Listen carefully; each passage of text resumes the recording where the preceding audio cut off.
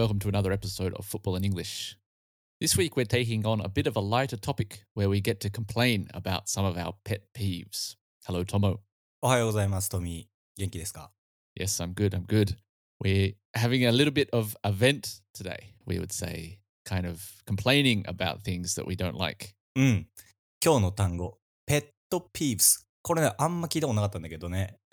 これについて喋ってみるんです。So it's not just about complaining. I didn't want to do this episode just to complain, but I think it's a really useful term that we use quite a lot in English, pet peeve. So I thought it'd be a good way to introduce that. The definition of a pet peeve is something that especially annoys you. 日本語はちょっとイラッとさせるものっていう感じです。ペットは自分にこう近しいもの、近いもの。で、ピーブは形容詞でピービッシュかな、腹が立つ、ムカムカさせるから来てるんじゃないかと言われてます。Yeah, and for me it means something small, something that doesn't really matter. It's not very important, but it annoys you. So we're going to talk about some of those about football today. And I've chosen 3, Tomo's chosen 3, and we haven't actually shared these with each other. So for the first time, we don't have a script. We don't know what each other's going to say. So it's going to be interesting. 僕たちいつもこのポッドキャストを撮るときに割としっかり台本を作ってそれ通りに喋ってきたんです。というのも僕が勝手に結構いろんな話をしちゃうからトミーと共有するためにこうなんていうんだろう、割かしこう今日のボキャブラリーとか何を喋っていくかっていうのをしっかり作ってきたんですけど、今日は全く白紙のまま行くので、これの今日のテーマペットピープスについて喋ってみるんですけど、まあ例でいくとあれだよね、この番組でも喋ってきたけど、スローインの位置が出た場所から全く違うじゃんとかね。That's right. So that's a great example because really it doesn't change much, but it's still very annoying to people, to me included. Yeah. Or waving imaginary cards to get a player booked or sent off. はいはいはい。You see that a lot, and a lot of people complain about that. あとあれだよね、ダイブのこのジェスチャーとかね。Yeah, that's ダイブ right. してるじゃないか Exactly. とかね。あれはちょっとイラッとするかもしれないですけど。早速行ってみましょう。一つ目はトミー、何でしょう？ My first pet peeve is kids with signs saying, "Give me your shirt." 流行ってますね、それね。流行ってる。Yeah. This is pretty recent. I'd say in the last maybe was it before COVID, I guess, just before 2018, 2019, you started seeing this. And it's kind of evolving into kids actually running onto the pitch to try and get the shirt from it, like literally trying to steal it from a player. So this one annoys me quite a bit actually because, yeah, I don't know. It's strange. 誰かがまあ始めて、初めはね、結構なんか、可愛いな、みたいな感じで Exactly. 思ってたけど、だんだんなんか戦略的になってきてさ、あれ、親がやらしてるんじゃないか、とか思うよね。Exactly, that's right. It's obviously the dad usually has gone and written the sign. It just seems a little bit desperate to me. I don't know. I'd be curious to see if anyone agrees with our pet peeves today. でも一個ね、違いがあるとしたら、プレミアリーグはさ、試合が終わると、すぐ選手がさ、パッて帰っちゃうじゃん。けど日本の J リーグはもう少しこう一周する感じはあるし、長くピッチに残ってくれるけど、そのプレミアリーグ短い時間でこうやって掲げてさ、シャツもらえるのかなとか思うけどね。That's a good example though of another pet peeve that I didn't think about is every single game Japanese teams go around the pitch. That's another pet peeve that I didn't have on my list. 負けてもさ、こうファンの前に行ってさ、挨拶するから、あれは怒るよね、それはね、ファンはね。しっかりしろとかさ、そうそう。で、あれ、最近 SNS に上がってさ、なんかこう、口が悪いとかなってるけど、あれやんないといけないのかなとか思うけどね。I feel like we've chosen 3 pet peeves, but as we talk, we're probably going to find out a lot more as well, because there's 2 of my pet peeves that have 増え come てく out. る気がする。Yeah. Okay, what's your first one? 僕の1個目は、これはね、日本代表、まあ、ウルグアイ戦を僕国立まで見に行ったんだけど、今回も感じたんだけどね、やっぱりこの横パスと後ろのパスが多い時に、前行けみたいな、パスフォードみたいな感じでやっぱり口に出して言ってますので、これはイライラしてるんですね。で、まあ、すごいさ、盛り上がるのね、試合前。この間も花火とか上がって、音楽も良かったし、行くぞって感じになるんだけど、そっからいきなりトーンダウンしていく感じ。Yep. まあ、落ち着いて試合に入るっていうのはいいことだし、まあ、ポゼッションしたいっていう気持ちもあるだろうし、なんかこう試合を支配して自分たちが思うように試合を進めていくんだっていう思いはあるんだけど、まあ、それにしても、まあ、普通にサッカー見に来た人も、なんかこう横パス多いとゆっくりした展開になって、これ J リーグでも多くて、これね、一昨日3日前ぐらいに書いてたんだけど、この何かなと思って。そしたらね、堂安選手かな昨日のインタビューで、まあ、J リーグを批判するわけじゃないけど、J リーグみたいな試合をしてしまっている自分たちがいるみたいな感じを言ってて、Mm. もっとだからプレミアだとダイナミックにこう前行ったり後ろ行ったりみたいな展開があって、それを結構みんな試合で楽しめるんじゃないかっていう話はしてて、まあ、それは結構一理あるなっていうふうには思ったけど、トミーは J リーグ見に行ってて思うことありますかこれ？Uh, the J League, maybe not so much. I mean, Cerezo, actually, yes, lately. Cerezo う has been ん、really, really bad うん、with possession, just always passing back to the keeper, who う then ん、just うん、kicks it away. He often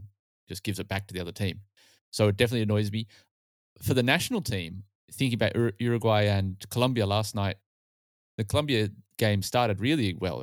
They うん、scored in う the ん、second そうだよ minute. ね。It was really exciting, but then it calms down.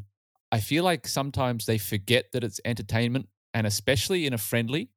うん、うん、うん、Okay, yeah, I understand you need to prepare for the next World Cup qualifiers, but more than that, you should be trying to entertain people, I think, in friendlies. うん、うん。そうだよね。フレンドリーだからこそ失敗してもいいからこうチャレンジしてほしいなっていう気持ちもある Exactly. し、なんか、アンラッキーっていう言葉が僕、イギリスでは結構使って好きだったんだけど、日本の、なんだろうな、まあ多分学校も影響してるんだと思うけど、失敗するとやっぱ怒られるみたいな文化が日本強いから、そこはサッカーは変わってほしいなっていうふうには思うし、So maybe they have the Japanese players coming back to Japan, they get more pressure, more criticism, そう which かも is why they な。revert back to a J League style match, maybe. うん、うん。これは、まあ、フォワードのね、選手が、こう結構いろんなことを求められるから、ゴールを決めるタイプの選手が日本は少ないと思うんだけど、結構関係してるなっていうふうには思ってて、なんかこう、パスを出すことも求められてるフォワードにっていうのもあって、なんかこう、自分で行けばいいのにっていうのにパス選択しちゃうことも多いので、これはね、見てて、ってなることは多いです。二つ目。My second one is players wearing t-shirts in the warm-up for an injured player. Have you seen this? I'm sure you have. うん、うん。A そうね。player on your team is injured, and then all of the other players in the warm-up wear a like "get well soon" kind of t-shirt. This one really annoys me because it's like this isn't someone who died. He's just injured. Like it's part of your job, really. うん、うん。I don't know why, but this really annoys me actually because it's just such a waste of a t-shirt and printing and all those costs. うん、うん。It just really gets on my nerves. This いや one. ー、そうね。ま、でもチームの中でモチベーション高めるために使ってるっていうのはあるだろうけど。If I was injured, I would kind of be embarrassed. I think. Like I only broke my ankle. Like I'm going to come back in 4 weeks. うん、It's not うん。the end of the world. I don't know. It just seems kind of over the top. はいはいはい。まあ、あれじゃない？だから、すごい大事な試合なのに帰ってこれなかったっていう場面ではわかるけど、ま、普通のリーグ戦でやられるとね、恥ずかしいかもね。うん。Yes, yes. But talk about it in an interview after the match, before the match. Yeah, we're thinking about this player. We hope he gets well soon. But to actively go and print a T-shirt and then wear it in the warm up, うんうん。it seems just too much for me. いいですね。なかなか面白いですね。うん。And of course, we saw it. We've spoken about it on our was it the feuds episode? I think with Suarez, うんうん。where they're はい wearing the はい。T-shirts to support Suarez when he said something racist. So, yeah, it's not great territory for a football team to be in. I don't think. ああ、そうね。だからその怪我した時の、T シャツ、これはまだ続きそうな文化な気がするんでね、ぜひとも。Yes, this one will うん。definitely it won't stop. What about you? Your second one? なんでみんな杉本健佑にあんなにイライラするのかっていうのをね、喋ってみようかと。Okay, interesting one. うん。最近ね、ジュビロ磐田から横浜 F マリノスに移籍して、まあ、かなり炎上してて、WBC で日本代表が野球優勝した多分同じ日か次の日ぐらいだったんだけど、それ、なんか、サッカーの話題なんて絶対出てこないだろうと思ったんだけど、この話題はね、こんなにみんなをイライラさせるんだっていうふうには思って、まあ僕自身はあんまりイライラしないんですけど、みんながなんでこんなイライラするんだっていう話をちょっとしてみようかなと。で、一番はまず期待が高いと思うの。エクスペクテーションが高い。それに対して結果があまり出てこなかったから、彼はお金をもらってるのになぜ結果が出ないんだって言われてると思うのね。一つ目は。Hmm. おそらく今の日本代表にそのまま行ってたら出ていてもおかしくなかっただろうなっていうふうには思うし、身長高いし、足元技術あるし、スピードあるし、2017年は22ゴール決めてるけど、そこから1シーズン、まあおそらく2、3点ぐらいが続いてて、PK1 点ですっていうのも去年だったし、僕は、なんだろうな、選手としての才能すごいある人だなと思うし、去年もね、ジュビロ見に行ってて、やっぱりこう目が行くんよね、杉本健佑に。目立つから。フォワードとしてエゴもあるし、なんかちょっとね、こう、クリスチャーノ・ロナウドのナルシズムっていうかさ、かっこつけたい感じも入ってるわけ。だ Mm. から、みんないじりたい。批判したい。クリスチャーノ・ロナウド、やっぱり注目される。けど、彼は結果を出してきたから、こうなんか叩かれないのかなっていうふうには思うし、なんかね、いろいろ思うことはあって、まあ、一つ、なるとしたら、必死さがあんまないんよ。プレイしてて。こうなんか、Hishi. 必死。だから、なんか例えばね、ファールされたら、こうずっと審判に文句言ってて、次のプレーに行かない Ah. とか、そう、行けるところで、ヘディング多分あんま好きじゃないと思うんだけど、ヘディングもこう、ガンって行かないから、なんで行かないんだみたいなみんな。だんだんこうフラストレーションが溜まっていくのがね、試合見てても結構わかるので、自分自身でも怒ってると思うの。杉本健佑自身も、なんでこんなうまくいかないんだみたいな。で、まあ、言葉を発するんだけど、その言葉と行動が伴ってないことが多いから、みんなイライラするのかなって思いつつも、うん。So this is a good one actually, because Kenyu is someone that I hold kind of close in my memory. You know, Cerezo 2017. そっか。うんうん。He was amazing. He scored the goal in the cup final. うんうん。He was amazing that season. I actually have Kenyu on the back of one of my shirts. へえ。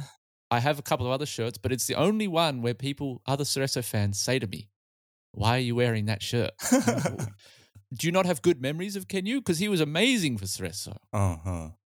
All I have is good memories of him scoring a lot of goals to help Cerezo finish third and win a cup. うんうん。But still, people, yeah, like you say, they don't like him. And I think ego is probably the number one.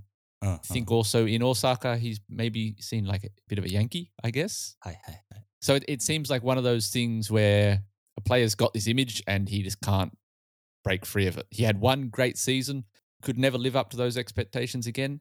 That happens to a lot of players. He's not the only one to do that. そうなんですよね。ケンユだけじゃないっていうのは一つだし、これ、僕今浜松に住んでるんだけど、彼がジュビロ時代にね、同じサウナによく行ってたの。だからサウナでこう一緒に座ることがあって、That's strange. そう。いや、そこでね、ちょっと喋ったの。10分ぐらい喋って。で、点決めた次の日だったからすごい機嫌が良くてさ、いや、良かったですね、ゴール決めれて、みたいな。ありがとうございます、みたいな。ナイスガイはナイスガイだと思うの。で、Hmm. なんでこの人はこんなに世の中から好かれてないんだ、嫌われてるんだって思うことがあって、結構ね、これはなんかトピックにしたいなと思ってますね。なんか選手がこう好かれる理由とやっぱ嫌われる理由みたいな。多分移籍も結構大きく左右してると思う。今のジュビロ、選手補強できないのになんで出てくんだとか、ジュビロのファンは、なんかこう、一旦、ケインのことしっかり応援してあげようと思った。けれど、出てくんだ。みたいなのがあるから、なんかこんなにイライラさせてしまったのかな。みたいなのをね。Hmm. Interesting. This week, Kenyu comes back to Cerezo as well with Yokohama F. Marinos. So あ、I'm そう。curious to see the reaction he gets. うんうん。面白いよね。こっから結果出すのかなっていうのはね、すごい面白いね。見てみたいですね。うん。He'll probably score. My third one is the 6 second rule. ああ、いいですね。Goalkeepers have to release the ball within 6 seconds. We spoke about this recently on timing う episode. んうん。This one, I just don't understand how a referee cannot count to 6 and say, "Yep, indirect free kick." Yeah, it's so simple to fix, and it actually would have a big impact on a match. I think. うんうん。ありますね。キーパーが持ってから、おそらく15秒ぐらい経ってから蹴ってる気がします、今。時代的には。うん。Yeah. うん。Of all the things that we could fix in football, hard versus easy, this one is super easy, and it annoys me every time. 注目してみてください、皆さん。試合中にキーパーが持ってから何秒経ってから投げてるかっていうのはね、ぜひ Yep. ともカウントすると面白いと思います。Your third one? 3つ目は、まあ、3と4、4つ目あるんですけど、画面が、こうさ、テレビ見てるとさ、変わるじゃん、シーンが。で、いいシーン、シュートを打ったシーンを流すタイミングを間違えると、もう次の攻撃に行ってるみたいな時に、Yes. なんでここなんだよ Yes. みたいなやつはすごいあるし、本当にね、ゴールになっちゃってる時とかあるから、Yeah. うん。I totally understand this. Or, for example, focusing on the coach for like 15 seconds. It's like, we don't want to watch the coach. We want to watch the match. これはだからスイッチを押す人がいるんだろうけど、その人が失敗すると、やっぱりこうなっちゃうんだろうな、みたいな思うから、まあ、プレミアの方がカメラの台数が多いからさ、こういろんな角度から撮れるっていうのもあっ Mm. て、J リーグだと、いや、その角度じゃなくてもうちょっとこっちから見たいんだけどな、みたいなやつもある気はするけど、まあなんかその技術みたいなのもね、あるだろうし、なんか中継の人がどういう風にやってんのかな、みたいなのはね、気になりますよね。Mm. もう一個テレビ的なやつなんだけど、こう実況解説の話をさ、昔、多分今年かな一回したと思うんだけど、こう日本の実況の人が、フォワードがね、こうなんか献身的って言葉があるんだけど、英語は多分ハードワークかな。献身的に頑張ってます。みたいなことですごい評価するんだけど、それ、なんでこんな献身的なことを褒めるんだろうな、みたいないつも思う。走行距離とスプリントが出て、うわ、すごい走ってますね、みたいな。で、昨日のね、実況解説、日本代表の試合見てても、なんかその、走ってることをすごい評価するわけ。いや、それは走るのは当たり前でしょ、とか思うし、なんか、Yeah, that's true. They're playing football, of course they're running. Yeah. そう。だから他に評価するところはあるんじゃないかな、みたいなのはね、思いますよ Yeah. ね。That's a good one too. I like that. I like that. うん。うん。That reminds me. So I went to the match last night, Japan against Colombia. We've done penetrate. We've spoken about bad English. ああ、あった JFA's new slogan. I think in Japanese it was "Yume no Yuki." うん。Was in English they say "courage for dream." So Yuki, courage. Yume, dream. But it should be courage to dream, not courage for dream. It's like a really small but crucial. Like all you need to do is show that to a native English speaker, which そう the ね。JFA could definitely do. And any native English speaker would say, yeah, no, it should be courage to dream. プレポジションでね、プレポジション難しいんですよ。Right? Yeah, it's a tough point. And any native speaker would tell you, no, courage to dream. 難しいよね。外国人の人にとってさ、私がとか私はのさ、Exactly, が exactly. とはがすごい難しいように、僕ら Yeah, にとっては前置詞がさ、to と for はすごい難しいから、very, これ very はね、difficult. ネイティブチェッ But ク欲しいですよ it ね。just, for an organization as big as the JFA, it just looks bad. うんうん。It's like an international facing organization too. It's not just Japanese people that look at it. So that one annoyed me last night. いいですね。それは続けてこう、このペネトレート。ペネトレートって呼ぶのもどうかなと思うんだけど、まあ代表的なやつがペネトレートだから、その日本に溢れる外国英語表記の間違ってるものっていうのはね、もう溢れまくってるので、それはトミー会社を設立した方がいいですね、これは。Yeah, I could make a lot of money fixing those slogans, I think.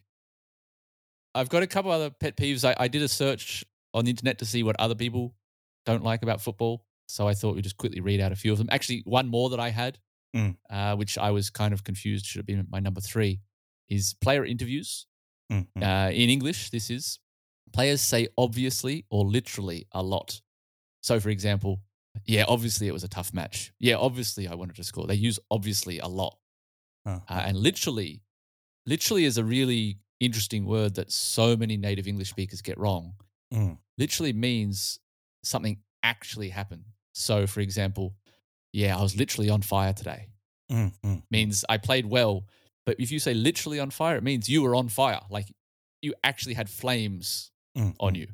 So many native English speakers get that wrong. And in player interviews, I hear that a lot. So that annoys me. 口癖だよね、みんな。literally. Yeah. 文字通 Literally, りみ yeah. たいな感じで使って That's るよね。right. うん、Mojidori, exactly, うん、yes. Some other ones that I came up on my search, goalkeepers being protected by referees, always getting a foul. ああ、これはだからキーパーチャージっていうのがもう存在しないのに、まだ守られてるんじゃないかってことですよね。That's right. Yep. うん。Defenders raising their arms for offside. はいはいはいはい。Instead of raising your arm, just defend. was one of the comments I saw. あったトビーごめん。あるあるある。ディレイするやつ。ラインズマンが。Yes.あれはもう、I would あ say れが一番イライラするわ。そうだ。that's more than a pet peeve. That's an actual problem with the game, I あ、think. そ Yeah. う。That's an あ important れ one. もういい加減変えてほしいなと思う。本当に。Yeah, definitely. Bookings for taking off your shirt when you're celebrating a goal. Who cares? What's the difference between taking off your shirt and like I don't know, running and jumping like Ronaldo does? It's just a celebration. Does it matter? I don't understand that one. うん。これはなんだかたくさんメッセージが来そうなあれですね。話題ですね。Yes, we would love to hear. Send us in your pet peeves. We'd love to hear what annoys you about football. This isn't trying to be negative about football. I think it's just, these things in everyday life. We all have these pet peeves that they're not that important, but they still just annoy you a little bit. うんうんうん。So yeah, please send us some, and we'll read out next week. Speaking of comments, let's read out a couple that we got over the last couple of weeks. Would you like to start with the Japanese one? カフェインレスのラテさんからいただいております。トモさん、トミさん、こんにちは。いつも楽しみながら聞いています。前回の怪我についてのコメントです。私自身、怪我なくプレーをしてきましたが、メンタルの怪我に関しては共感できます。サッカーとのスケジュールのすり合わせ、チーム等のスケジュールのことについても考えるサッカーでは、メンタルに来るもの、応えるものがあると思います。こういった人間関係が社会性を強くするのですが、その反面、それに耐えられない人もいると思います。サッカーと英語を題している番組ですが、Injuries は FA のみならず、JFA 交代連、大学サッカーの方々など、サッカーに携わる皆様が聞いてほしい回だと思いました。いろんな視点を今日提供してくれてありがとうございます。カフェインレスのラテさん、ありがとうございます。Thank you very much. やっぱあれだよね。その怪我をしたことに対してのメンタル的なところのケアについてはかなり大事かなっていうふうにはね、前回喋って思いましたね、これね。Yeah, and to continue that kind of theme, we got a comment from Shoko-san, who's been a guest on the show before. Hi, Tommy and Tomo. Thanks for sharing your insights and shining a light on this very important topic, injuries. At FIFA Pro, we recently conducted a survey with the players that participated in the World Cup in Qatar, and more than half of the respondents, 53%, reported they had suffered an injury or felt more likely to suffer an injury this season due to the intense calendar. I think we need to seriously ask ourselves, is it really worth adding more competitions and more matches at the expense of the players' careers and physical and mental well-being? They are not robots after all. Unless we improve the calendar and ensure that players get a fixed number of days off, I'm afraid we'll see more injuries and more players like Varane retiring from international duty because the workload is too intense. Yeah, amazing Very comment. official. Very official. Yes. But official, like this is from the players. FIFA Pro is the voice of the players. And 53% of them say they need more time off. Yeah, very important. So thank you, Shoko-san, for sharing that. 思いますね。昨日もだから、ウルグアイとさ、コロンビア、韓国と日本と試合して、日本の選手たちも日本まで来て試合をして、こっからだから今、水曜日でしょ？イギリスとかヨーロッパに帰ったら、木曜日から練習入って、土曜日の試合に出るっていうのはね、これはタフですよね。これずっと続けるのはね。Yeah, very, very difficult. So thank you, Latte-san and Shoko-san, for those two comments. Very, very good. ありがとうございます。And we got one other not related to injuries from Tak-san. Hello, I'm a listener from the US. Your podcast is perfect not only for studying English, but also for getting deeper insight into football culture. My favorite episode is on-field communication because I was struggling to catch what other players said during the game when I played football. After learning a few phrases in the episode, I was more involved in the game. By the way, I have a request on a topic. Please talk about soccer in the US. I sense soccer is getting more and more popular in the US. Ted Lasso and Welcome to Wrexham are good examples. Also, Apple TV began streaming Major League Soccer matches this season. However, the MLS differs from other professional soccer leagues in several ways. It would be great to hear about US soccer from your perspective. トミーは詳しい？メジャーリーグサッカー。Yes, not too bad. I know, as I've said on a few podcasts, I lived in Toronto, so I had a season ticket for Toronto FC for a few years. So I think this is a great thing. Actually, yes, I would love to cover the MLS because it is a very unique league with, very interesting kind of structure. So we should add this to our list. なんか僕行ってみたいなと思ってるのは、LA かな。LAFC っていうところが、あの試合はすごい、なんか盛り上がってるし、黒いチームの金の、ちょっと入ってると Yep. こなんだけど、あそこも、週休マガジンっていうところで特集してて、それをよく読んでて、わあ、かっこいいな、行ってみたいなっていうふうには思うので、Mm.